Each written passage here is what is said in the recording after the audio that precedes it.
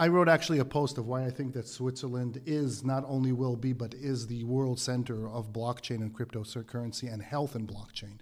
And that is for one simple reason. The Swiss understand, for virtue of 7 centuries of democracy, they understand what direct democracy is. So this whole idea of interdependence, this whole idea that I am part of a community, I cannot throw my Kleenex on the floor because if everybody does it, life becomes impossible. That there is a tacit agreement and a social contract that the way I behave has an impact on other people just makes the Swiss so much amenable to understand what blockchain really is.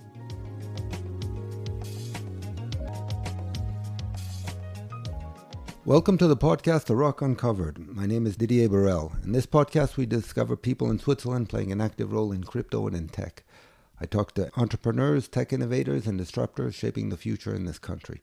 Switzerland has always played a leading role in banking, and it has excellent universities and forward-thinking regulators.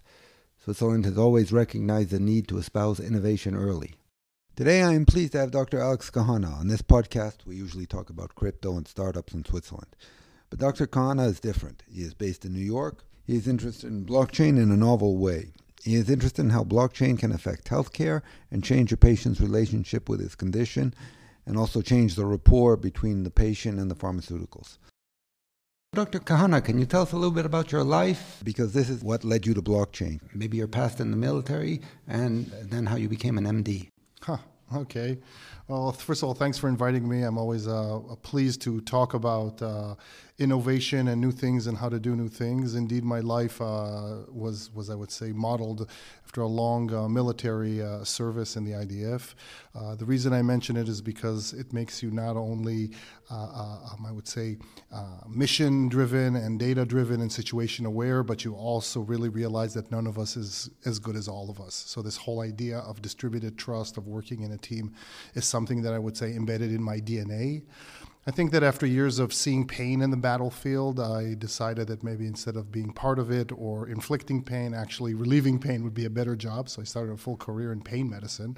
And for about a quarter of a century, I was part and opened multiple pain centers and pain programs, both in Israel, in Japan, in Switzerland, and in the United States.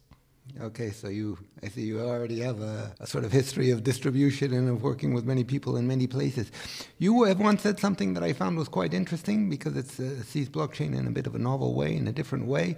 As you once say, some people like blockchain because they like the sound money. Some people like blockchain because they like the technology. I'm one of those people who likes the two of the above. However, few people see it as another way of distributing power or changing the relationships of power. And maybe you can develop that a little bit, because the only way I see how we change power is a little bit like in Bitcoin. If a refugee can keep control of his money, or if his money doesn't get inflated away, that's one way of redistributing power. But can you explain a little bit how you think blockchain, especially in the healthcare space, is going to redistribute the relationships of power between patients and pharmaceuticals and so on? Well, I think that, like you mentioned, a lot of people look at distributed ledger technology as an optimization game. You know, can it make my life faster, quicker, better, cheaper? Can I do it in a way that will reduce friction, which will disintermediate and make things more convenient?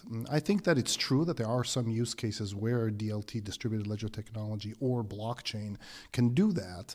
But I really think that the secret sauce in a DLT is this peer-to-peer economic activity that, I transfer to you something of value. I own it. I know it's me. I transfer to you. I know it's you. I know exactly what that value is. And there's no one in between that either makes it more difficult or takes money out of that transaction. I think that in healthcare specifically, what that makes it interesting is that for the first time ever, we can transform people from being passive health service consumers, because this is what we are right now. We just consume services. We can transform them to health producers, which means that not only can I start to walk my 10,000 steps a day, or I can log in my sleep and all that, but through a settlement layer that is existing in the blockchain, and you mentioned cryptocurrencies like Bitcoin, I can be rewarded for my healthy behavior. And so I'm developing a economic activity where actually I get rewarded or reimbursed for behaving well. Right now what's happening is it's very theoretical. I go to lunch, my wife looks at me and says, honey, if you eat blueberries instead of a cake, in 30 years you'll live 15 minutes more. That's very, very abstract. But if I know that every time I clock in my sleep, I walk when I'm supposed to walk, I refrain from smoking, I do not overdrink, I make healthy choices, I can get remunerated. It can be monetary or non-monetary. And this economic activity is not just between one direction between the doctor to me, so I get reimbursed for that, but also it could be from me back to the doctor.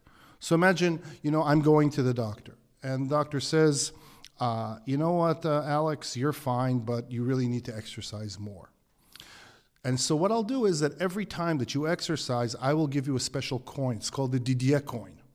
And with that Didier coin, I can go and maybe go to the gym and get a discount on the gym, or I can buy sneakers for less money, or I can, just encourage me to do that. I won't get a coin, for example, if I go and buy fast food, or if I'll smoke, or if I'll vape.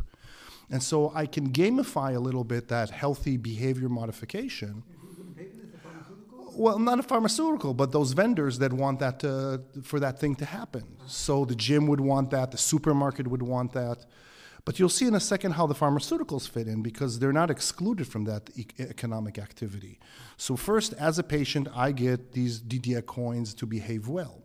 But the doctors also can be reimbursed, because now the clinic manager says, Dr. Cahana, how is it that your patients are doing so much better?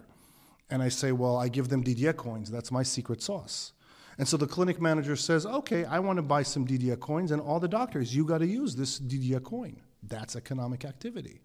And the vendors are participant in that activity. And then the payer says, wait a second, why does this clinic or why does this hospital have healthier patients? Because they're using Didier coins. And so afterwards, the pharmaceuticals say, wait a second, now I want to recruit Alex. If I buy a Didier coin, I can immediately transact, and I don't have to go through all the hoops that I have to go through. So all the stakeholders in the healthcare ecosystem, patients, doctors, hospitals, the industry, pharma, devices, payers, government, when you create these peer-to-peer direct activities, you actually make life much better and more inclusive. Well, I thank you. That was a very clear explanation, because on the one hand, I was a little bit dubious of what you were going to say, because I saw you in a bit of a position of opposition to the pharmaceuticals, but here we see how you can sort of partner with pharmaceuticals and make the whole ecosystem a bit better. And you gave very concrete examples, so it sounds a little bit more concrete than often what we hear about blockchain, which sounds like various other things. I would like to take this opportunity to thank BIG, Blockchain Innovation Group, who helped make this podcast possible. Need help understanding blockchain? Contact BIG, Blockchain Innovation Group.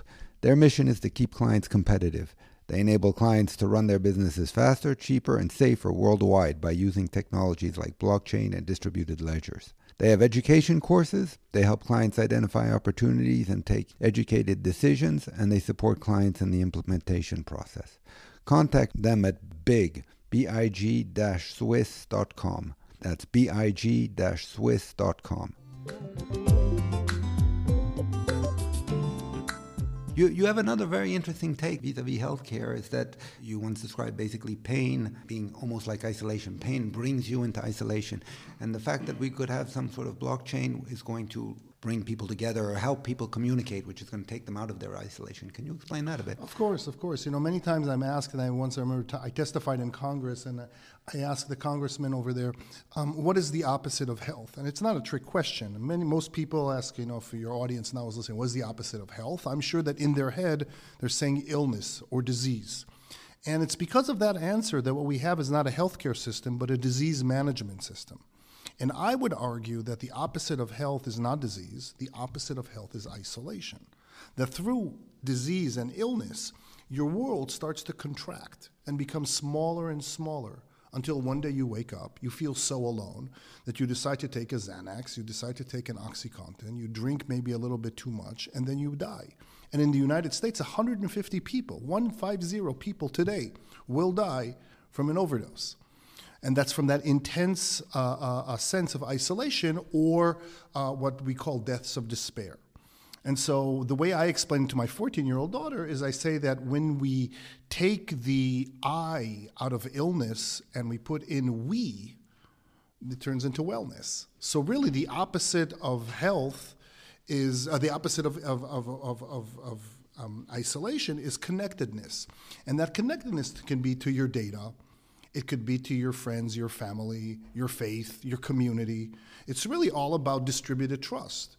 And data is part of that. And so where blockchain makes it interesting is, again, this idea that you can transform people from being passive health consumers to health producers, and now through cryptocurrency, also wealth producers. So for example, I this year did not use drugs.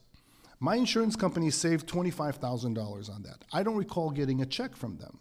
I don't recall getting a check from 23andMe when I gave them my genetic data, which I would never do. But they closed the deal with a large company. I don't recall getting any checks. So patients or people that actually give out that data are not participating in this economy. And so that's part of the sense of isolation. It's the part of sense that I am being used. And so if you say, my behavior translates into data, and that data has value, which means that me as a person, I am valuable. That is part of that inclusiveness that takes us away from that sense of being isolated. And I think that for the first time, this type of technology really overcomes the problems of not only siloing data, but also being part of something bigger than just yourself. Okay, because that was a little bit the concrete question in the short term is a lot of people are still vis-a-vis privacy suspicious of giving away their data, and hospitals and various healthcare groups have problems of information being siloed, and they have data protection laws that they can't just give it away. Those are sort of technical computer issues. Do you think those will be resolved naturally? Are you relatively optimistic that we get to, from a technological point of view, a state where that's no longer a problem? Very much, very much. And I think it's a generational thing. You know, my generation, my wife, you know, we don't get this whole idea of what does it mean that my data is self-sovereign? What does it mean it belongs to me? My 14-year-old, on the other hand, she understands that it's hers and she'll never post anything that's outside there that she doesn't want to. So yes, there are technical things that need to be solved. Like, for example, zero-proof knowledge, you know, how do you keep privacy without divulging, you know, sensitive issues?